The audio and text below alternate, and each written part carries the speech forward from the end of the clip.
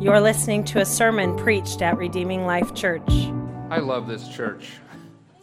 I hope you love this church. I love this church.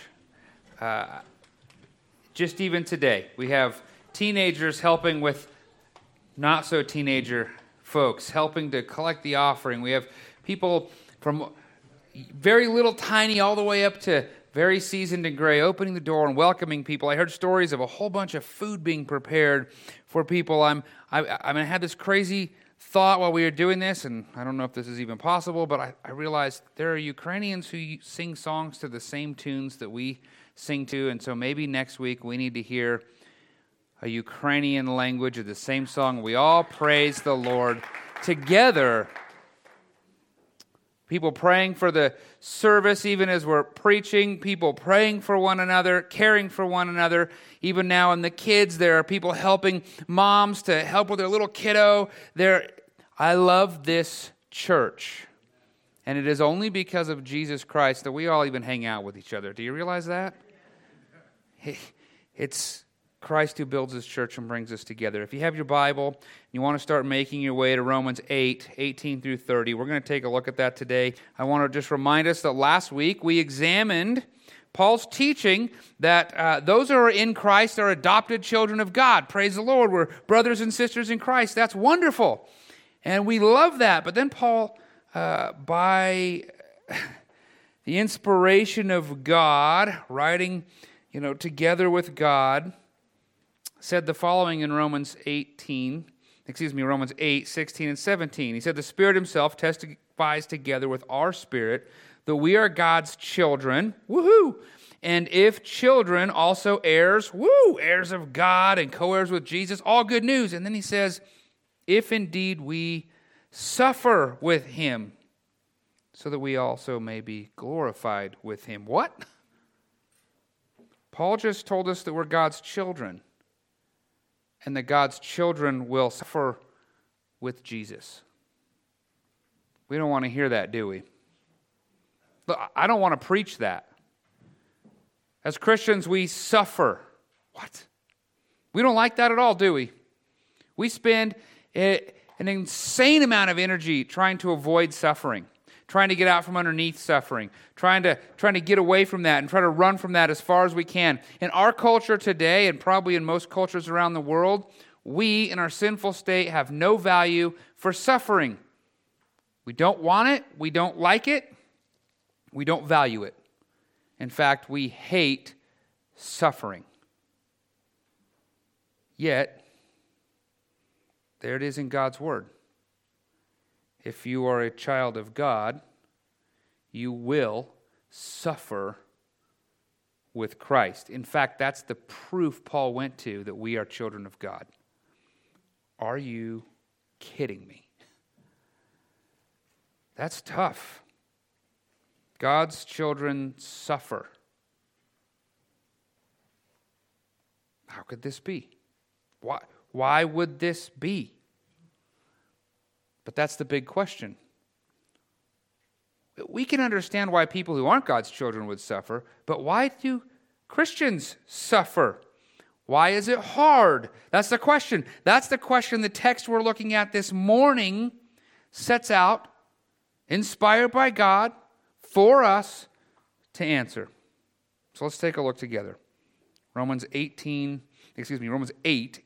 through 30. And I hope you'll follow along with me. If you need a Bible, there's one somewhere under a chair in front of you or near you. It's on page 1003.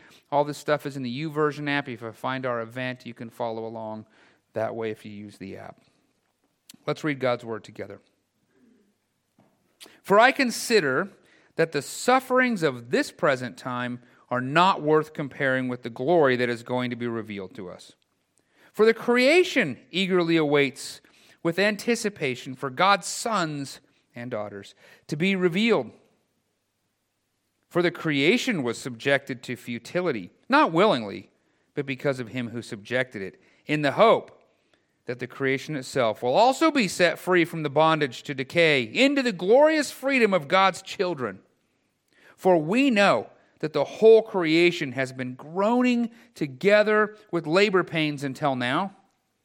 Not only that, but we ourselves, who have the Spirit as the first fruits, we also groan within ourselves, eagerly waiting for adoption and the redemption of our bodies.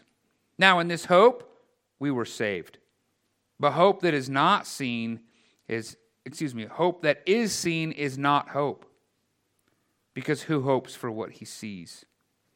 Now, if we hope for what we do not see, we eagerly wait for it with patience. Verse 26. In the same way, the Spirit also helps us in our weakness, because we do not know what to pray for as we should. But the Spirit himself intercedes for us with unspoken groanings. And he who searches our hearts knows the mind of the Spirit, because he intercedes for the saints according to the will of God. We know that all things work together for the good of those who love God, who are called according to his purpose. For those he foreknew, he also predestined to be conformed to the image of his Son, so that he would be the firstborn among many brothers and sisters. And those he predestined, he also called. And those he called, he also justified. And those he justified, he also glorified. Would you pray with me? Lord, as we look at this text, as we look at this truth that you've put before us, as we seek to answer the question, why do your children suffer? Lord, please comfort us and guide us into your truth. Lord, we seek the Holy Spirit's illumination of this text, that we would see and understand, that all doubt would be lifted, all fear would be lifted, all anxiety would be lifted. Lord, and we would trust you as children. Trust good parents. Give us heart like children to trust you.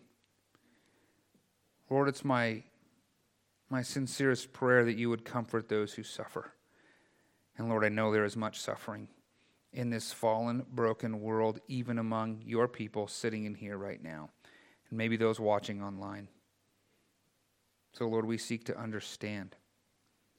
We seek to see. So give us eyes to see, and give us ears to hear from you. And Lord, give us the courage to take that truth and apply it in our lives, that it would transform us and conform us into the image of Jesus Christ.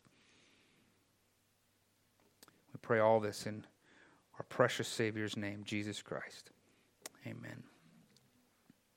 Okay, let's see if we can understand this a little bit. Paul said, the Spirit himself testifies with our spirit that we are God's children. That's the Holy Spirit showing us, testifying to us. It goes on to say, if indeed we suffer with him, we may also be glorified with him. Wow. That is the most unexpected follow-up to you are an adopted child of God, is it not? That is not where I would go if I were making up the Bible. Good news is I'm not making up the Bible. This is God's truth to us, written here in this case by Paul's hand. We have to suffer as Christians. See, if I were thinking how this should go, I'd be thinking, hey, now that we're children of God, it's time for easy street, right? Smooth sailing, no problems. I got a really good dad, and he's going to take care of he's going to snowplow all my problems away. We are in good shape here. Spoiled beyond spoiled, no issues. Isn't that what we would do? Isn't this what we should do, Paul? No. No. What are you saying, Paul? God, what are you showing us here? Why do we suffer? I think it's helpful if we understand what he's talking about with suffering.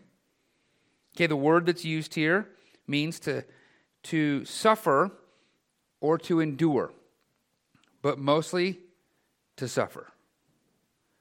That's how it comes out. And technically the word here is used 2 times. There's a little add-on to the word suffer or endure that means together. To suffer together. To endure together. So in this case, we're suffering together with Christ. He's suffering with you. You're suffering with him. We're doing this together. Scholars are divided on this. What is this? What is this suffering? One approach is that suffering is because of persecution for the name of Jesus Christ. We suffer because we proclaim his name and the world hates Christ, and so we suffer with Christ in that way, and certainly the Bible says that will be the case, and that is true. Another way we could look at this suffering is that we suffer in this world because of the effects of the fall.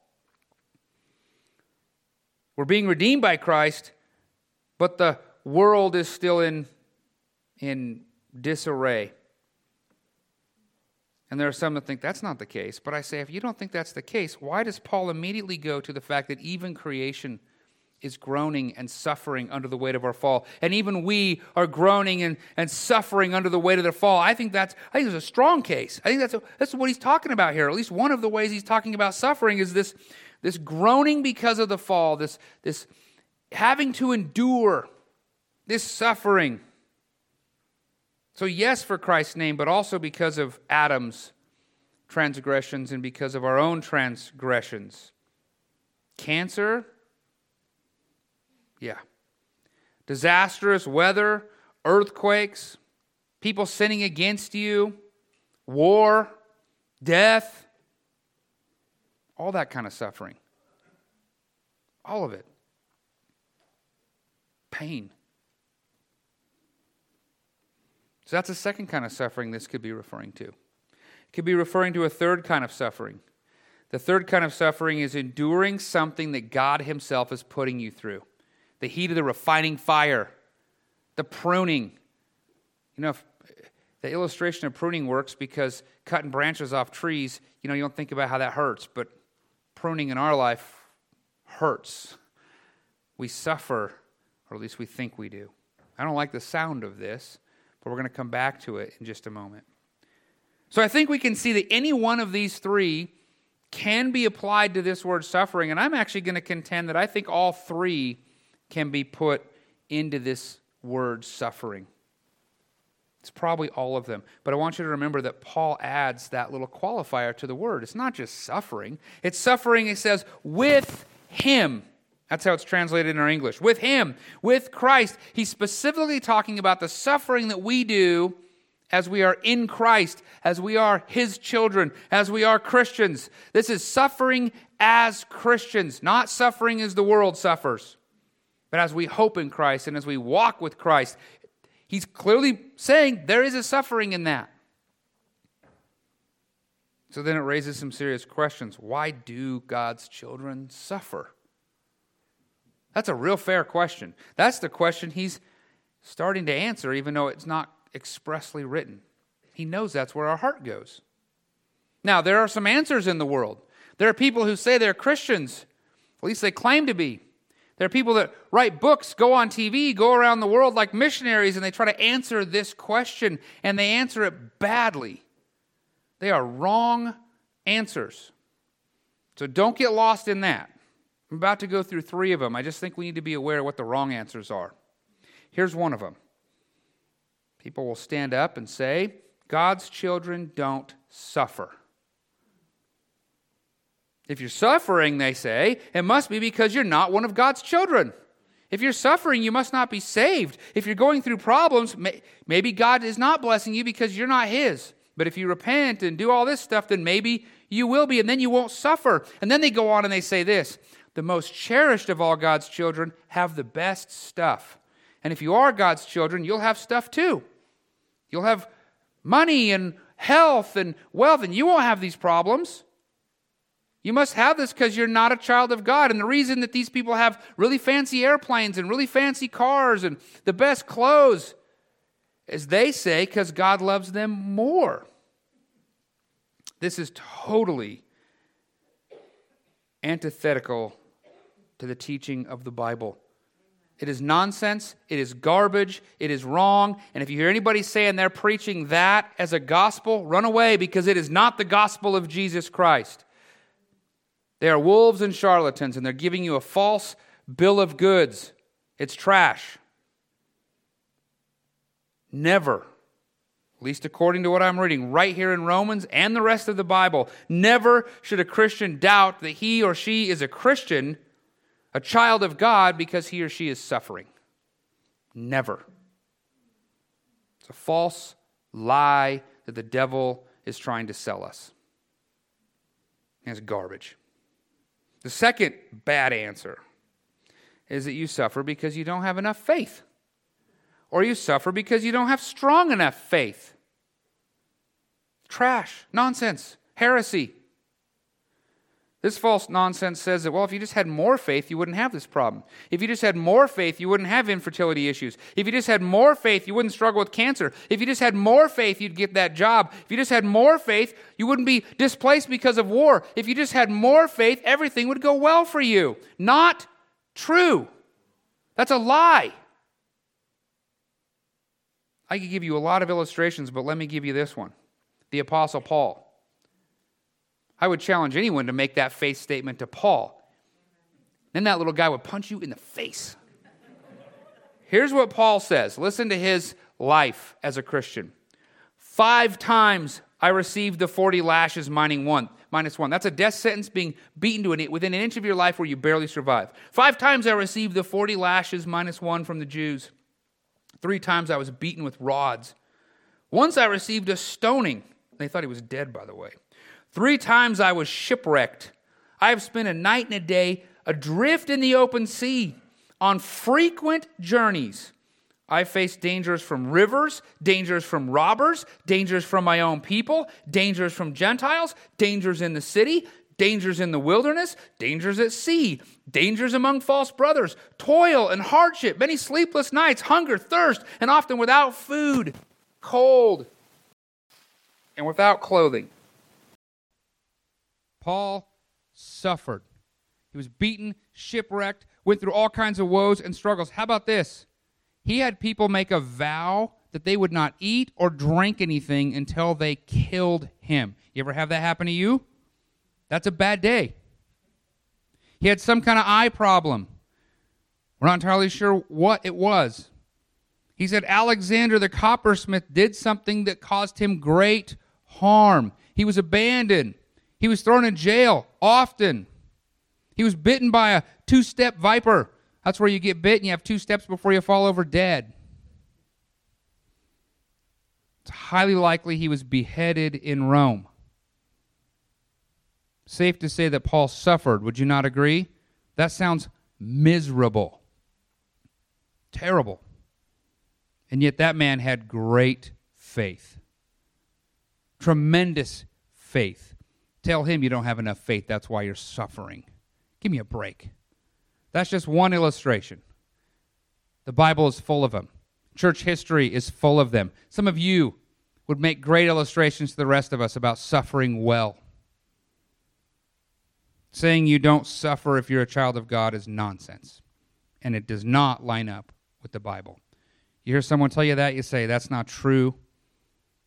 The Bible says otherwise. The third reason that people will answer why Christians suffer, they'll say it like this. This is the worst, I think, of all of them. You suffer because God is a mean God who takes joy in your suffering. He's like a kid burning ants with a magnifying glass. That's God, they say. This particular statement usually comes from those who don't profess to be Christians. God's terrible. This is heresy. This is nonsense. Look back at Romans 8:28 through 30. We know that all things work together for the good of those who love God and are called according to his purposes. All things. You mean my cancer? Yeah. You mean my infertility? Yeah. You mean the fact that my dad shot my mom and shot her fiance and then killed himself and killed the fiance? Yeah. And we dealt with that here in this church, didn't we?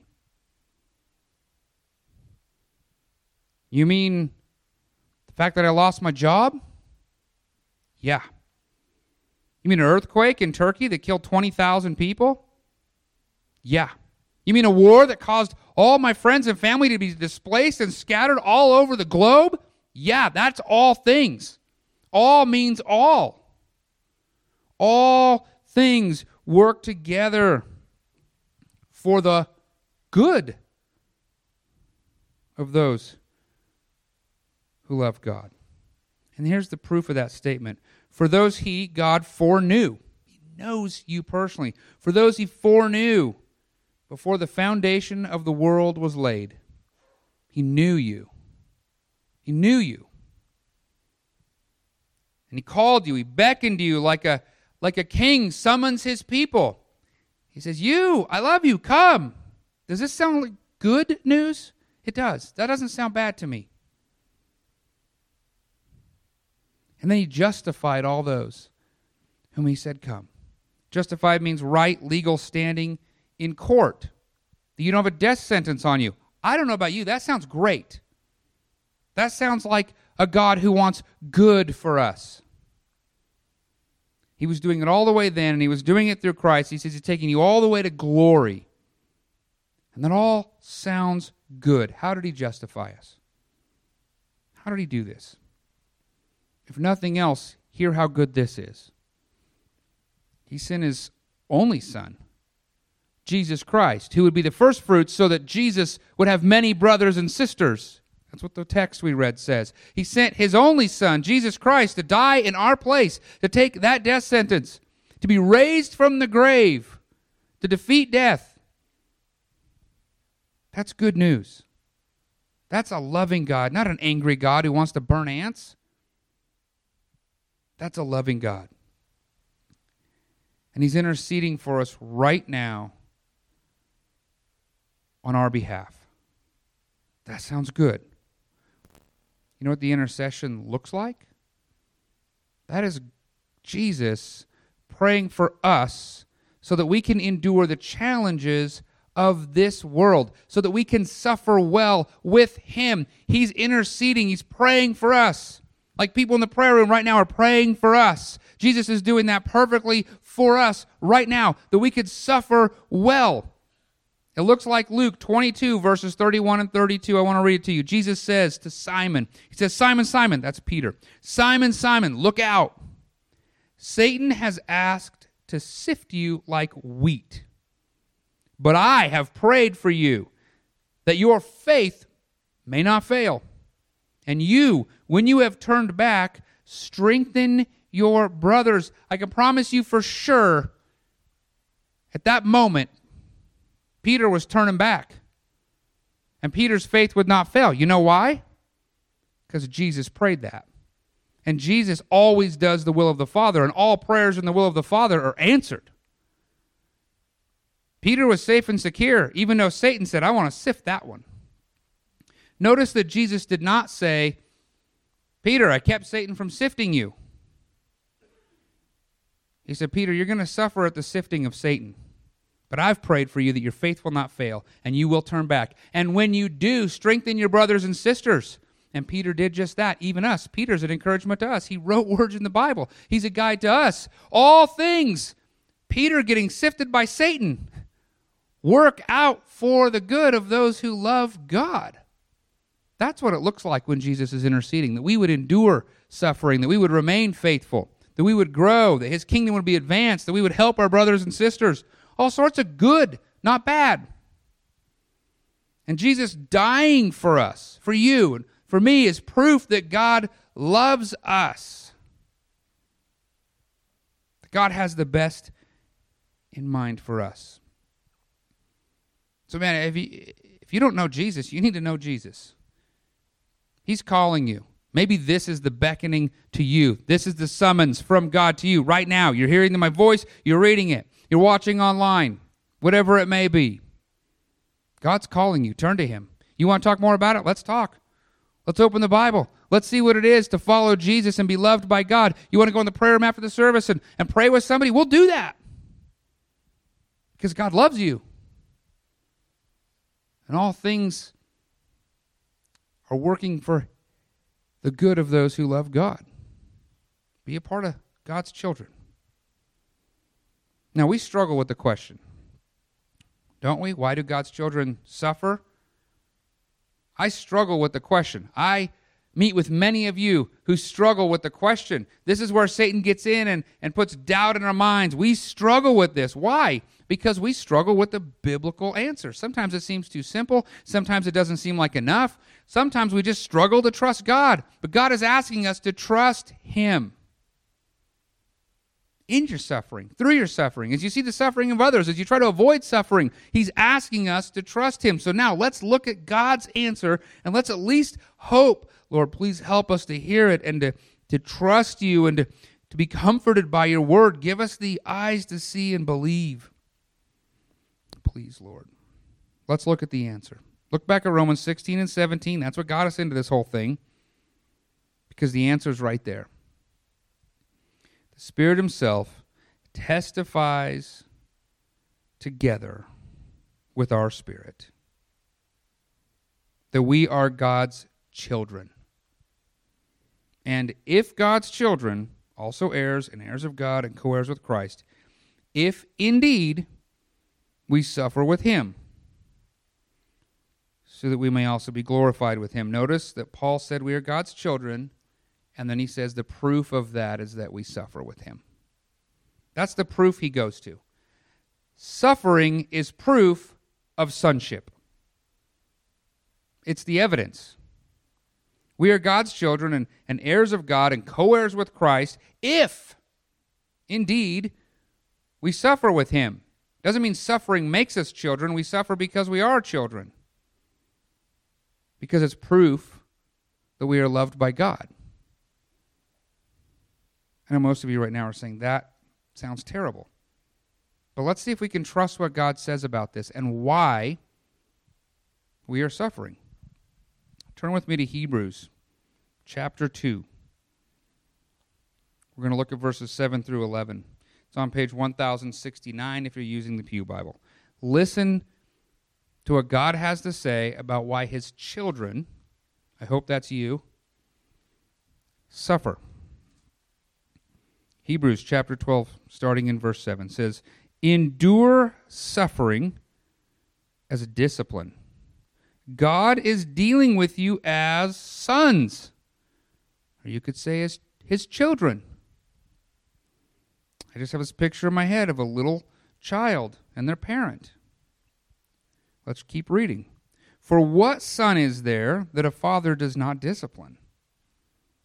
But if you are without discipline, which all receive, then you are illegitimate children and not sons. Furthermore, we had human fathers discipline us, and we respected them. Shouldn't we submit even more to the Father of spirits and live? For they disciplined us for a short time based on what seemed good to them. And some of them didn't do a good job, I recognize that. Don't let their bad parenting taint your relationship with the perfect Father. But He does it for our benefit. Why? So that we can share His holiness. No discipline seems enjoyable at the time, but painful. Later on, however, it yields the peaceful fruit of righteousness to those who have been trained by it. Suffering is about training and discipleship, to be conformed into God's image, to be grown and matured in preparation for an eternity with God. It's good for God's children. This training and discipline is for our good. Don't we do this with small kids? So why wouldn't we think God wouldn't do it with us? Flip a page over or so to James chapter 1. This is where the paper Bible really helps, because the app, you still got to go through the whole rigmarole. I just had to turn the page. James 1. Look at verses 2 through 4. "Consider it a great joy, my brothers and sisters, whenever you experience various trials," or you could say suffering, "because you know that the testing of your faith produces endurance. And let endurance have its full effect, so that you may be mature and complete and lack nothing." Jump down to verse 12. Blessed is the one who endures trials, because when he has stood the test, he will receive the crown of life that God has promised to those who love him. Suffering is about purifying and shaping us. Okay, it's fitting us for the kingdom of glory with God for those who love him. It's preparing us. You spent 9 months in the womb to be prepared for this life. This life is like the womb to prepare us for eternity. Suffering is good for us. It shapes us. This training and this purifying teaches us to hope in God and have patience with him while we trust him. Look back over again to the text we're looking at, Romans 24 and 25. Romans 8, 24 and 25. Now, in this hope, we are saved, but hope that is seen is not hope, because who hopes for what is seen? Now, if we hope for what we do not see, we eagerly wait for it with patience. Suffering and hoping is teaching us patience, to trust God. It's good. This is good for us. We need this. It's shaping us. Suffering in this way, with Christ, is for our good. But there's one more reason we suffer. It's not just, there's actually quite a few, but I'm not going to go to those because the text doesn't. But here in the text we see another reason. It's not just for the proof of our sonship or daughtership. Suffering is the path to glory. It is the path of glory. What do I mean by that? Well, I mean that's what the text says. Let's take a look. Go back to our 16 and 17 verse. The Spirit himself testifies together with our spirit that we are God's children.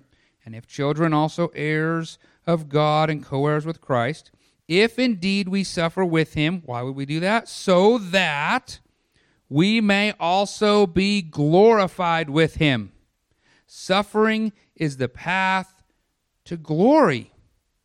It's God's design. It's God's plan. 2 Corinthians 4, 17 through 18 says, "For our momentary light affliction is producing for us an absolutely incomparable, eternal weight of glory. So we do not focus on what is seen, but on what is unseen. For what is seen is temporary, but what is unseen is eternal." Right there in language with suffering is language about hope on the unseen. It's right there together. And listen to Paul's words about suffering and affliction in this world. How does he describe it? Here's his words. Momentary, light. Suffering in this world is momentary and light. But it's doing something. It's doing something. The verse says it's producing an absolutely incomparable, eternal weight of glory. It's doing something. It has meaning. It has significance. Yes, it's hard. Yes, it's painful. But it's working in your life to produce this incomparable, eternal weight of glory. It's not just for your good right now. It's for your eternal good forever. And in comparison to forever, right now looks pretty momentary and light. It's all for your good. It's all for your good. Romans 8:28 says, we know that all things, includes all that suffering, works together for our good, for those who love God, who are called according to his purpose. All things. Suffering as a Christian is a good thing. Now listen, we don't go looking for suffering. That's not smart. We don't create suffering for ourselves, thinking that's going to shape us. That's just self-harm. We don't need to create more suffering in our lives. Nobody needs that. And yeah, we should seek to reduce the suffering in other people's lives. We can't just go, oh, they're learning a good lesson in Jesus right now, so we're not going to feed the hungry or give water to those who don't have a cup of cold. We're also called to reduce suffering in people's lives. And in that way, we're shaped And suffering is still doing something for good. We're learning. We're growing. Other people are learning and growing.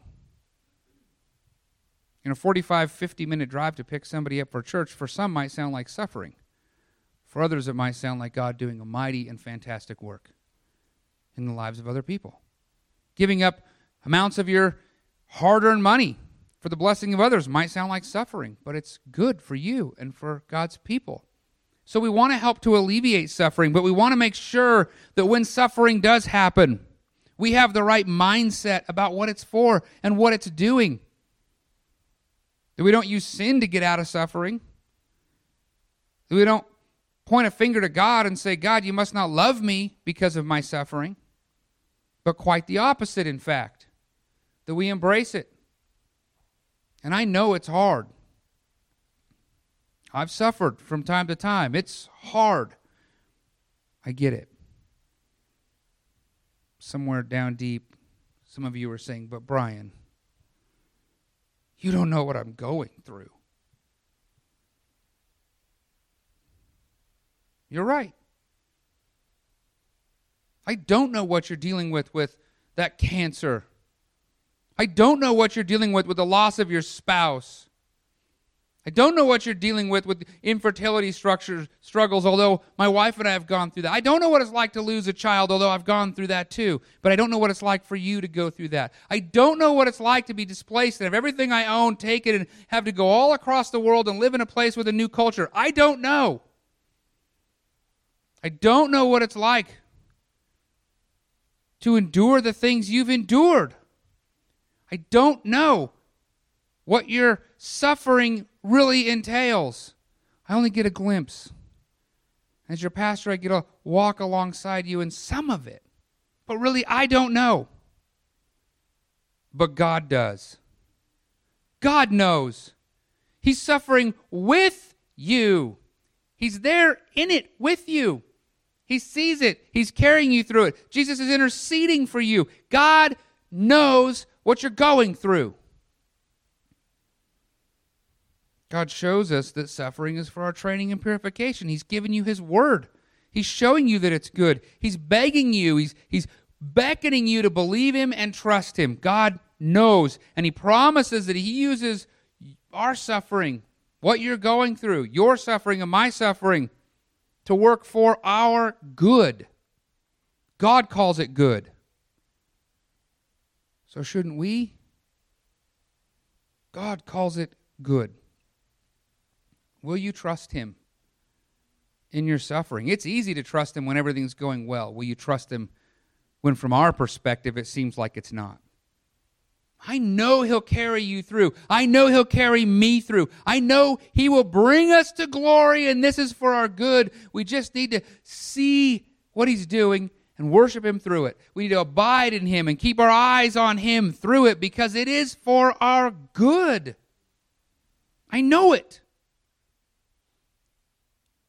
And I pray that God will comfort us in it while we suffer. And I pray that this church will come around those and weep with those who weep and mourn with those who mourn and help carry burdens and celebrate together. Because that's why He put the church together. To proclaim His glory, to help one another, to be a witness to the world. Oh, church, I pray we can help one another suffer well and endure it well. I want to close on some encouragement for the Christian. I hope you find this as encouraging as I do. Romans 8:18 says, "For I consider the sufferings of this present time." For I consider that the sufferings of this present time, what you are going through right now, and if you're not suffering right now, you will in the future, or what you've gone through. For I consider the sufferings of this present time are not worth comparing to the glory that's going to be revealed to us. Please hear that. Please let that sink in. Today's suffering are not even worth comparing to the glory to come. No comparison necessary, not worth it, waste of time. It's not like the hike you go on where you're like, well, the hike is kind of hard, but the view, that's amazing. It's not like that. That's comparison. It's not like, well, this life was hard, but wow, it's not even worth comparing. It pales in comparison. Someday we'll be in a position where we don't even see the comparison. It's such nonsense. I long for that day. I hope you long for that day, but we're not there yet. So let's look to that, hoping in what is unseen, keeping our eyes fixed on Christ, knowing He's bringing us through this for our good, because even 2 Corinthians 4:17 calls it an absolutely incomparable, eternal weight of glory. You just hold on to Jesus because He's interceding for you now. He's carrying you now. He's bringing you there now. Even as you're watching others suffer, encourage them. Hold on to Jesus. It doesn't even compare to the incomparable, eternal weight of glory God has for you, that He's calling you to, that He's saying, you can get through this, child. We got this, and it's going to be grand. I know you're suffering right now, and I know it's hard. But don't hope in what is seen. Hope for what is unseen. Keep your eyes fixed on Christ and the glory that is to come. Let's pray. Lord, I thank you for your promises, and I'm going to hold you to them, God. Help us through this suffering. Help us to see where others are suffering. Help us to be open about our suffering so that we can come along with one another. Help us to understand that it's good and it's shaping us and it's moving us and it's transforming us individually and together as the church. And it's a witness to the world that we suffer well, and they go, that makes no sense, and they see that God is our Abba Father. Lord, help us through this. Help us to keep our eyes fixed on what is unseen today, but will be seen face to face in glory one day. Help us to keep our eyes affixed to Jesus Christ. Help us to suffer well, God. Help us to intercede for one another as you are interceding for us. Help us to recognize that we are in the will of our good and blessed Father. It's in Jesus' name I pray.